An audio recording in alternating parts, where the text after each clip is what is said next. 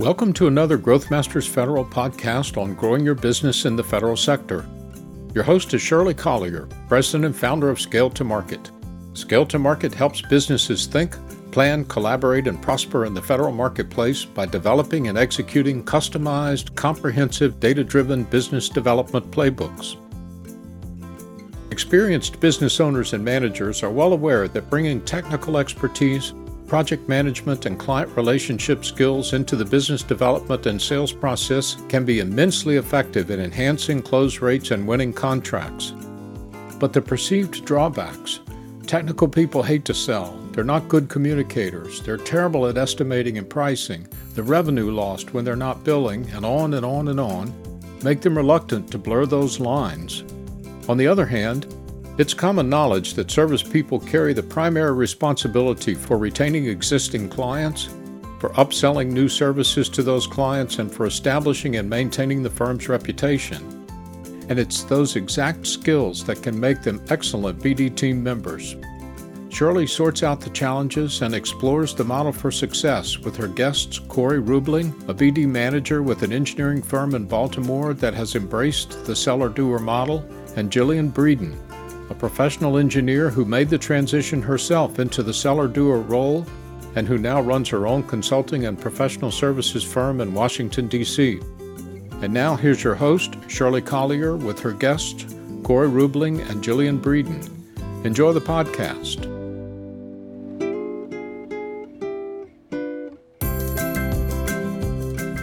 Hello everyone, Shirley here. I have two guests today to help me explore a topic that many professional services firms struggle with, and that is business development. Most small businesses especially turn to the seller-doer model, but struggle with its implementation. Well, my guests have extensive practical experiences using this model in the architecture and engineering worlds. Corey Rubling is the Business Development Manager at BKM in Baltimore, and Jillian Breeden is the founder and president of Engage Federal. To ensure our listeners can distinguish your voices, I will welcome you separately. Welcome, Corey. Hi, Shirley. Happy to be here. And Jillian, welcome to you. Hi, Shirley. Thanks so much for having me. We only briefly introduced you earlier, so Corey, tell us a little bit more about who you are and what you do. Sure. So, as you stated previously, Shirley, I'm the Business Development Manager at BKM, which is a really great small business MEP design firm in Baltimore. I'm ultimately responsible for managing and driving the business development efforts of the firm, and that's in accordance with our strategic plan goals and initiatives. This essentially involves me managing up, creating and maintaining business development plans, implementing business development training to our technical folks, among other responsibilities. And Jillian, I know you recently formed a new company. Tell our audience more about you and your new venture. Yes, that's right. I recently formed Engage Federal, which is a women-owned small business, and the goal of the company is twofold. First, we support our federal clients with upfront planning services prior to the design of a renovation or new construction project.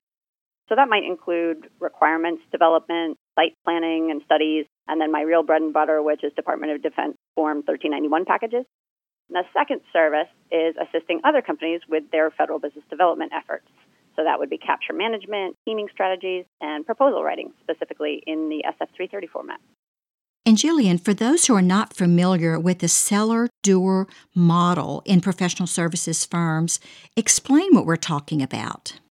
I think the most basic explanation is that a seller-doer is someone that has the responsibility of not only performing the work, but also bringing in the work, either for themselves, but also for potentially for their teams. In my opinion, everyone in a company should have some sort of seller role. They need to advocate for the company. But some of that is very organic, growing business with existing clients, and some is more targeted, meaning that they are expanding the firm's portfolio. So that would include performing work for one client and realizing that you can provide those same services for a different client. I think the latter is harder to find the right people for. Okay, good, Jillian. I want to stay with you for just a moment to explain to our audience why professional services firms choose the seller-doer business development model. Well, that's a great question to start with, isn't it? I'm a strong believer in this model. So I see a lot of benefits. To me, the most obvious is that a seller doer has the technical knowledge to discuss the exact needs of the client and also propose solutions, all while selling the capabilities of the company. So it gives many clients a level of comfort to have the person that's currently working on their project and hopefully performing well, or approach them to discuss other ways their firm can support them. The second thing is that a seller doer will also be able to represent the firm in their resume, in a proposal, and attend the shortlist interviews. So they're actually a face that goes with the resume. Having said that, they should be able to successfully communicate the technical requirements as well as enthusiastically selling the firm when they are representing the company in those interviews. Third, if a seller doer has the direct knowledge of the client, they can review the components of a statement of work or a solicitation and actually shape and define them if they have the opportunity to do so. I have an example from my past. Is it okay if I share that? Absolutely. All right. So I perform in a seller doer role. And as a doer, I have an in-depth knowledge of the client's requirements because I work with them all the time. And as a seller, I have an understanding of their existing contracts and the upcoming recompetes. So in this case, I had a client that was undergoing an effort to combine contract vehicles, and they were reducing their total number. Therefore, they chose not to recompete the contract where my firm was the incumbent, which meant that I had to find a strong teaming partner. Because as a large firm, it's really hard to entice other large firms to use you. Because of my knowledge of being both a seller and a doer, I was able to identify a specific gap in service that my firm specialized in that wasn't going to be a part of the future contract. And by bringing this to the attention of the client, I was able to shape the solicitation language, adding that very specialized scope, which, oh, by the way, my company just happened to specialize in. So we were able to find a large business team, and ultimately our team won, and we were able to get a piece of the contract. If I hadn't had the insider knowledge as a seller doer, I wouldn't have been able to do that. That is extraordinarily valuable. Now, Corey, how does your firm utilize the seller doer model? So BCAM, we have about 50 employees, and we actually utilize a combination of both dedicated business development staff and seller doers. Our approach is really that everyone is involved in business development, from our administrative personnel to our engineers to our contract administrators. You know, and we really strive for our seller doers to spend at least 10% of their time on business development. If they're a principal level, we strive for 20 to 25% of their time spent on business development. Our overarching approach to BD is that all the business development activities are driven and based upon our market sector business development plans, which are predicated on our firm-wide strategic plan, goals, and initiatives. Now, BKM has been in business for over 50 years now. How has the seller-doer model changed in the past, say, 5 years? And what is the future of the model in your firm? So I think most firms will agree that, historically, successful firms had about one or two rainmakers, the technical folks that kind of brought in the majority of the work for their firms. And then firms began to realize the benefits of having dedicated business development staff. I think in the last 5 years, it's pretty obvious the industry has gotten more and more competitive, and many disciplines, including engineering, have been commoditized. So, we always ask the question, how do you differentiate your firm? And, the number one way is firm culture, right? And that directly relates to customer relations. And then we also have the approach that technical staff have the absolute most client contact, are in the best position to maintain clients. And, clients really want to talk to the staff that will be working with them day in and day out. So that being said, we also see that dedicated business development personnel are also needed now more than ever due to the increasing time demands on technical staff. So since our goal is for seller doers to spend at least 10% of their time marketing, that's 10% of their time that's not billable. So, you still really need folks out there pounding the pavement and opening doors. And as much as it's a communal effort, and this mixed model that firms have dedicated BD staff with multiple seller doers is here to stay. That makes a lot of sense. I have often said that business development, especially in the federal marketplace, is a team sport. So given the long, complex sales cycle in the federal marketplace, does that change the calculus? Oh, absolutely. I think you even have to be more patient. We all want immediate gratification and return on investment in this work environment. But, in the federal marketplace, there are so many more factors that can work against you, including a challenging procurement process, right? You've got your SF330 density, you've got your set-asides, relevant experience. You also can't wine and dine federal clientele the same as you would private sector clients. So the rules of engagement change quite a bit. They sure do. I think those things you just mentioned, the long sales cycle and not being able to freely interact with your prospective client, is what shocks many business development people who come from the commercial side of the equation. Jillian, given these factors, in your opinion, what are the character traits of a successful professional in the seller-doer model? In my opinion, there typically are different traits that make successful sellers and doers. And it can vary quite a bit depending on what industry you're in, I'm sure. But in my world, I attend engineering professional organizations events as well as marketing and BD events. And the audience and atmosphere can be very different. In what ways, Jillian, are they different? Well, I'm speaking in broad generalizations. The most obvious differences are the interpersonal skills and the methods of writing between the sellers and the doers. So, for example, at an engineering event, people might not be as comfortable walking into a room where they might not know people and engaging with strangers. And when they do get into conversations, they tend to talk more about their work or the technical nature of the event.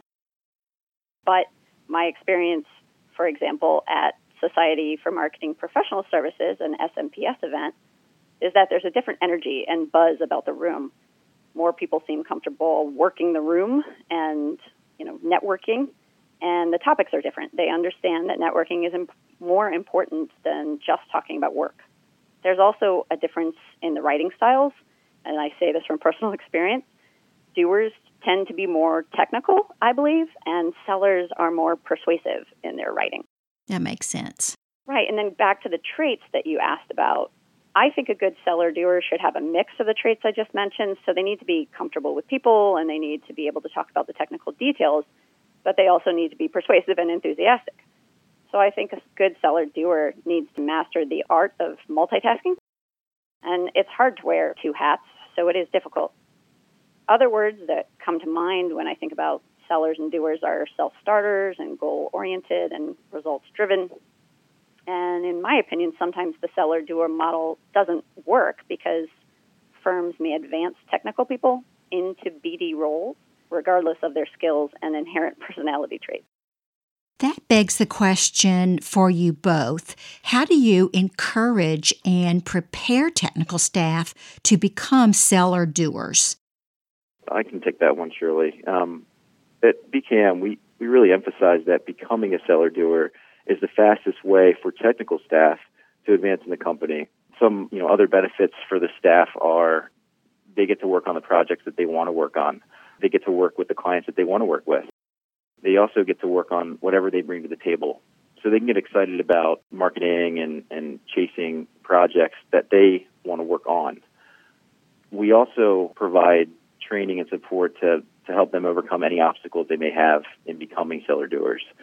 So we really try to create a sustainable business development culture that incorporates training, support, and also, rewards successes.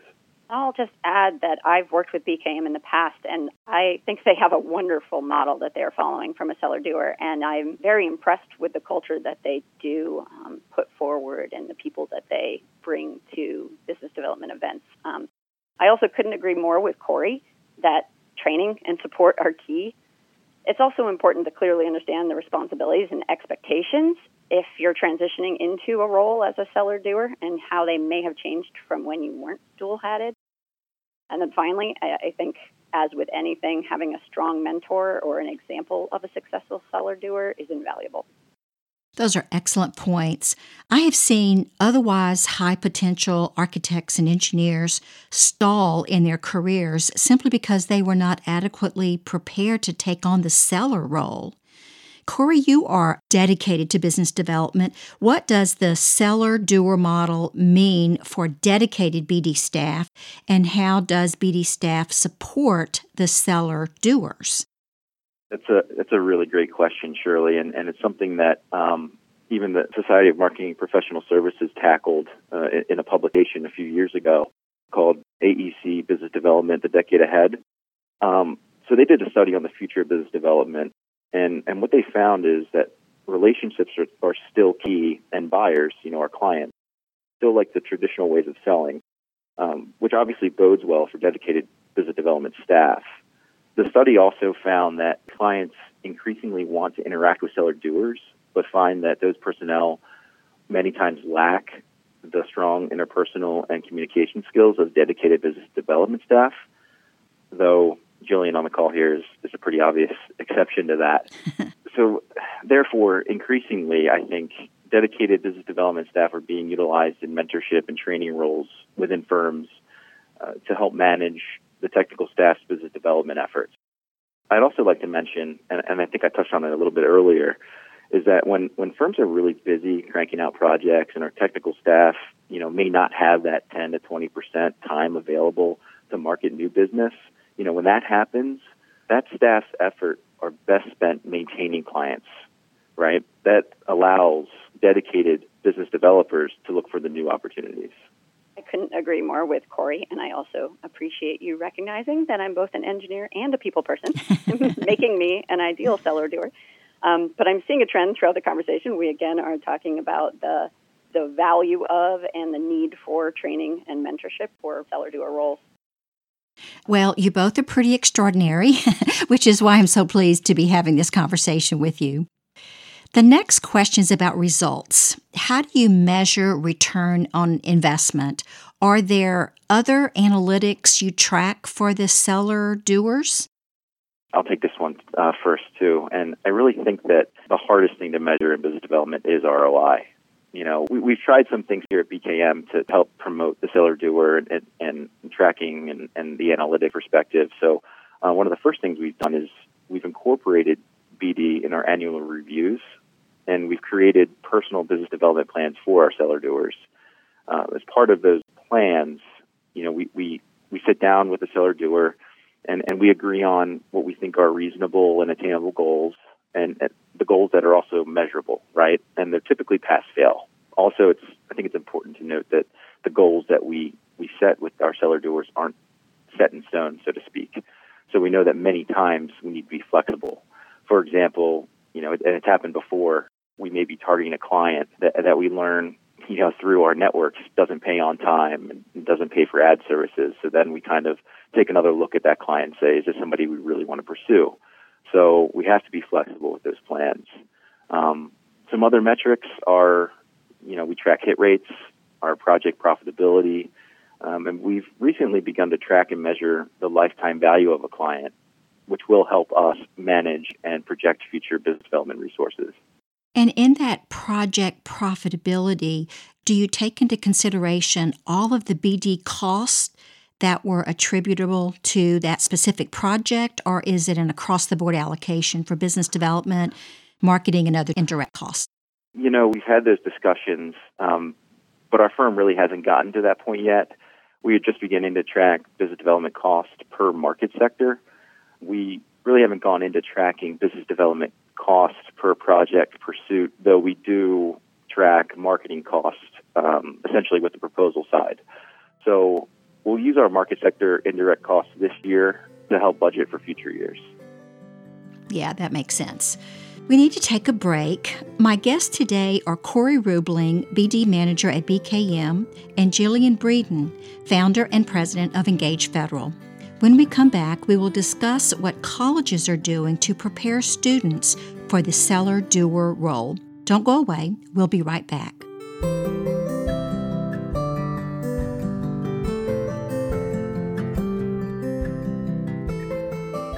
Today's discussion is brought to you by Scale to Market, and your host is Shirley Collier.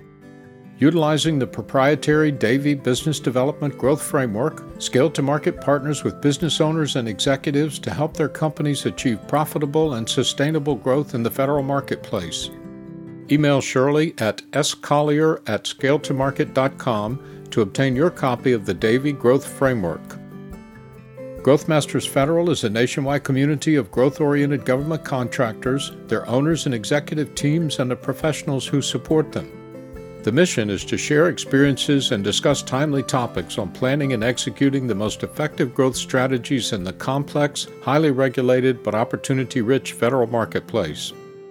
And now back to our discussion of the doer-seller business development model with Shirley Collier and her guests for today's program, Corey Rubling and Jillian Breeden.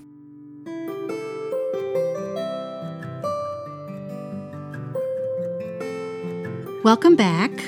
So, Jillian, given that the seller-doer role is so prevalent in industry, do you feel that colleges and universities prepare their professional students to serve in that role once they graduate? No, I don't, at least not in my experience. There was no mention of business development or sales in my engineering curriculum, and I had to learn and develop those skills on my own once I was actually in my career, and many years into my career, actually, sadly. When I was in school, I did a cooperative education program, so I co-opted where I alternated work semesters and school terms. And in doing that, I realized that I did want a more diverse education because I actually wanted to broaden my opportunities beyond the firm that I had co-opted for. So I took extra classes to get concentrations in other areas, specifically in business and environmental engineering, because those were topics that interested me. And that was my first indicator that I had a more diverse set of interests, maybe, than my engineering classmates. And so that's what I think makes me a stronger seller-doer, is that I have both the technical capability, but also I have the business and interpersonal skills to be comfortable selling. And then the real indicator is that I love it. I enjoy doing the business development part of things. And surely there are other engineering and architecture students that would have those same interests. So how do you think colleges and universities should change their curriculum? That's a good question. And again, I'm only going off of my experience, but I would suggest having more career counseling to evaluate students' interests and guide them in the different ways that they may be able to apply their degree. For example, sales or innovation or management or even nonprofit or community work. I also think that students should be required to take some introductory business classes because really, most college graduates are going to be working for a business, so they should be equipped to understand it at the most basic level. And again, these are just my observations based on my experience, so I'm sure and I hope that there are schools and programs that already have these types of services and offer a diverse curriculum. I'd like to jump in and add one thought to that. I think it's really interesting that college and universities don't necessarily provide, business training for what we would staff, architects, engineers. They also don't necessarily teach professional services marketing and business development. At least they did it 15 years ago. They typically teach marketing, for a product, usually widgets, right? So I think it's really important then to gain some marketing and business development training from other sources, like SMPS, for instance. So if there are colleges listening and you have addressed this professional readiness in your curriculum, I welcome your input. I want to end, Corey and Jillian, with your collective advice to firms and to individuals. Let's start with recommendations to firms that are looking to either implement or to improve a seller-doer model. Oh, yes. I can go first here because I have a few recommendations to mention. The first thing is have a strong business model and share the vision and empower your people, because most staff will naturally be sellers if they enjoy their work and they believe in the firm that they work for. Item number 2 would be to provide training for those that need to be stretched in order to take on the seller role. 3 would be to include and prepare staff early in their careers. So don't just wait until people get to senior management in order to bring them into the seller-doer role.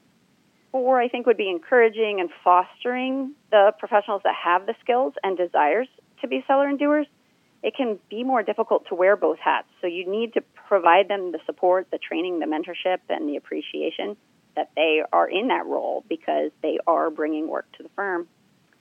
And then 5th goes a little outside the box. I would say that you should think beyond the typical doer, because most seller-doer models start where the person is a doer and then they gain seller responsibilities. However, if there is a seller that has potential for project work, give them the chance. Integrate them where you can. I was recently exposed to a consultant of ours where their full-time business development person also performs the initial project management actions. So he scheduled a kickoff meeting and reviewed the scope with the whole team and the schedule as well with all parties. And I was surprised by that method. I had not seen that before. But it truly allowed the project to transition seamlessly from contract signature to kickoff and then beyond, setting us all up for success. I never thought of people migrating from business development to billable work. That's really interesting. Jillian, what about the professionals who are excellent technically, but never in a million years would want to be involved in business development? How should companies ensure that these people don't feel ostracized because they don't have the aptitude or interest in business development? I think that's a great question that not many firms have figured out yet, and I think they're grappling with it in the AEC industry. But my suggestion would be that firms should have multiple career paths. So that might include technical and management and then BD and marketing. And each of those paths would have clearly defined expectations and roles and responsibilities. So an incredibly skilled technical person would have a path where they can be successful without taking on the roles of a seller that might not be their interest or their strength area. And the same is true for management, but that's a topic for a different podcast. Those are really all great points, Jillian. And if I can add something, Shirley, many times I get this from technical staff. They say, they think that they will never be good at business development. And typically what I tell them is, we trust you to manage projects. If you can manage a project and manage a client, then you can do business development. You're essentially using the same tools for both. You're communicating regularly, right? You have to have some interpersonal skills that go beyond just the project needs. So I think that's important to stress to people that think that they will never be good at business development. And Corey, I want to go back to the previous question for you. What advice do you have for firms that want to improve their seller-doer model? Sure. So I think it's important to note that if the model is to be successful, it really needs to have buy-in from the top, right? So the firm president, officers, principals, whoever's at the top, not only do they need to be modeling seller-doer behavior, they also have to prioritize it and encourage it. So, I recommend including business development in job descriptions. That way employees are evaluated on their business development work in performance evaluations and annual reviews. That being said, and repeating what Jillian just stated, you need to give your technical staff obtainable and realistic business development goals and also support them along the way. For our firm, as much as I'm the driver of business development, technical folks really need to take ownership, right? I'm not always telling them what business development activities to do. They need to take the initiative. They need to grow their network, and they need to bring in leads. So I think it's important to stress that they take that initiative. That makes a lot of sense also, Corey. And I want to underscore something that you said, and that is that the firm president, officers, and principals, the managers of the company, should model the behavior, because that's sometimes the best way for younger, less experienced professionals to see how it's really done. Absolutely. Very important. And Corey, what advice would you give to individuals that are new to the seller-doer role? So I would say that if you're new to the role, and let's say you feel that you lack the soft skills necessary, I would recommend you go take some training. And I think most firms would support, quote, sales training, right? In fact, when I was first starting in this industry, I took a Dale Carnegie course, and that course has stuck with me to this day. Right, I still use the skills I learned in that course in my everyday job.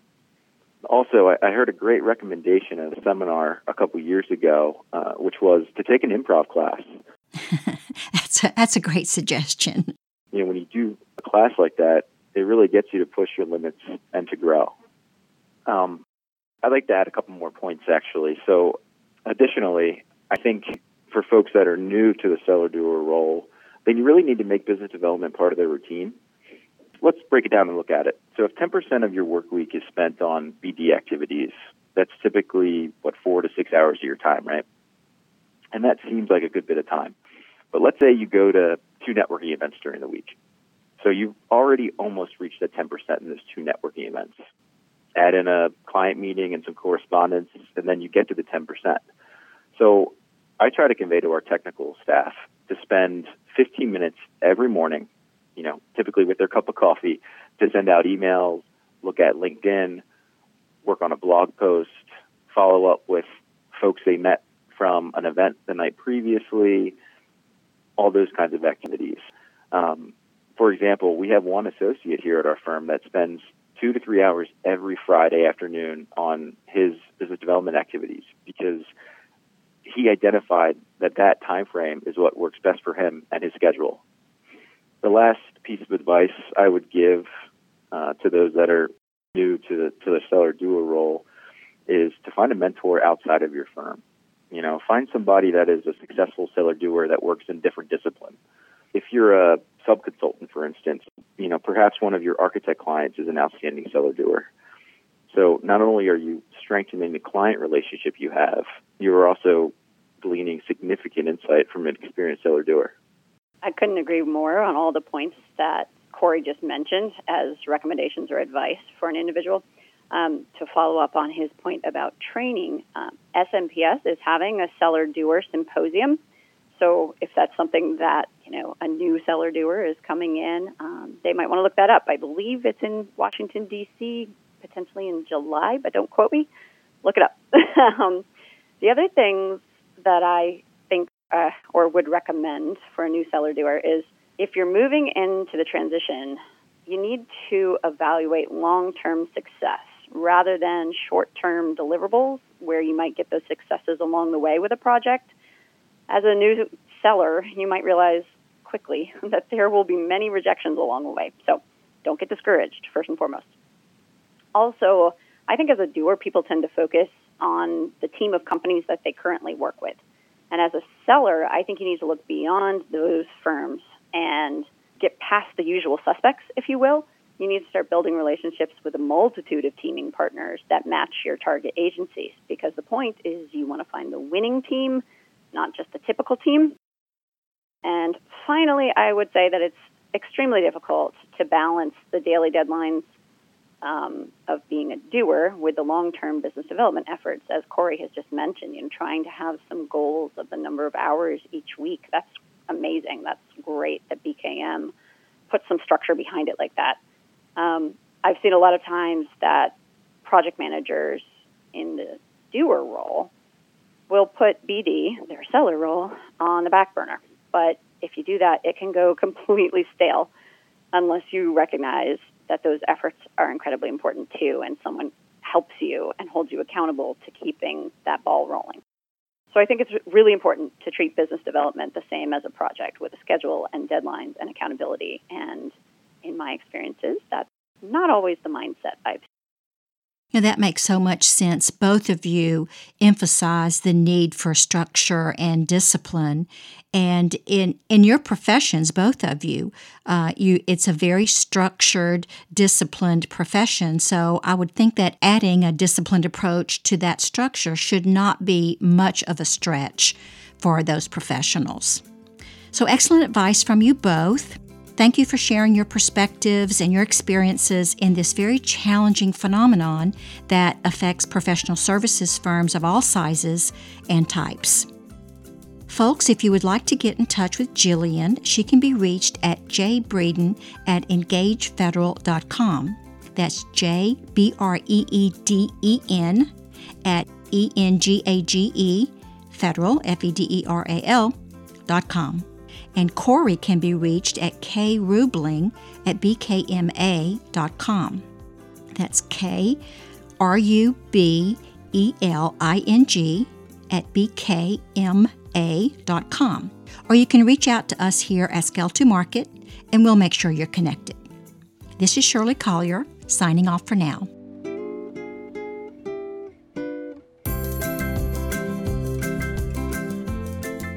Thank you for joining us today.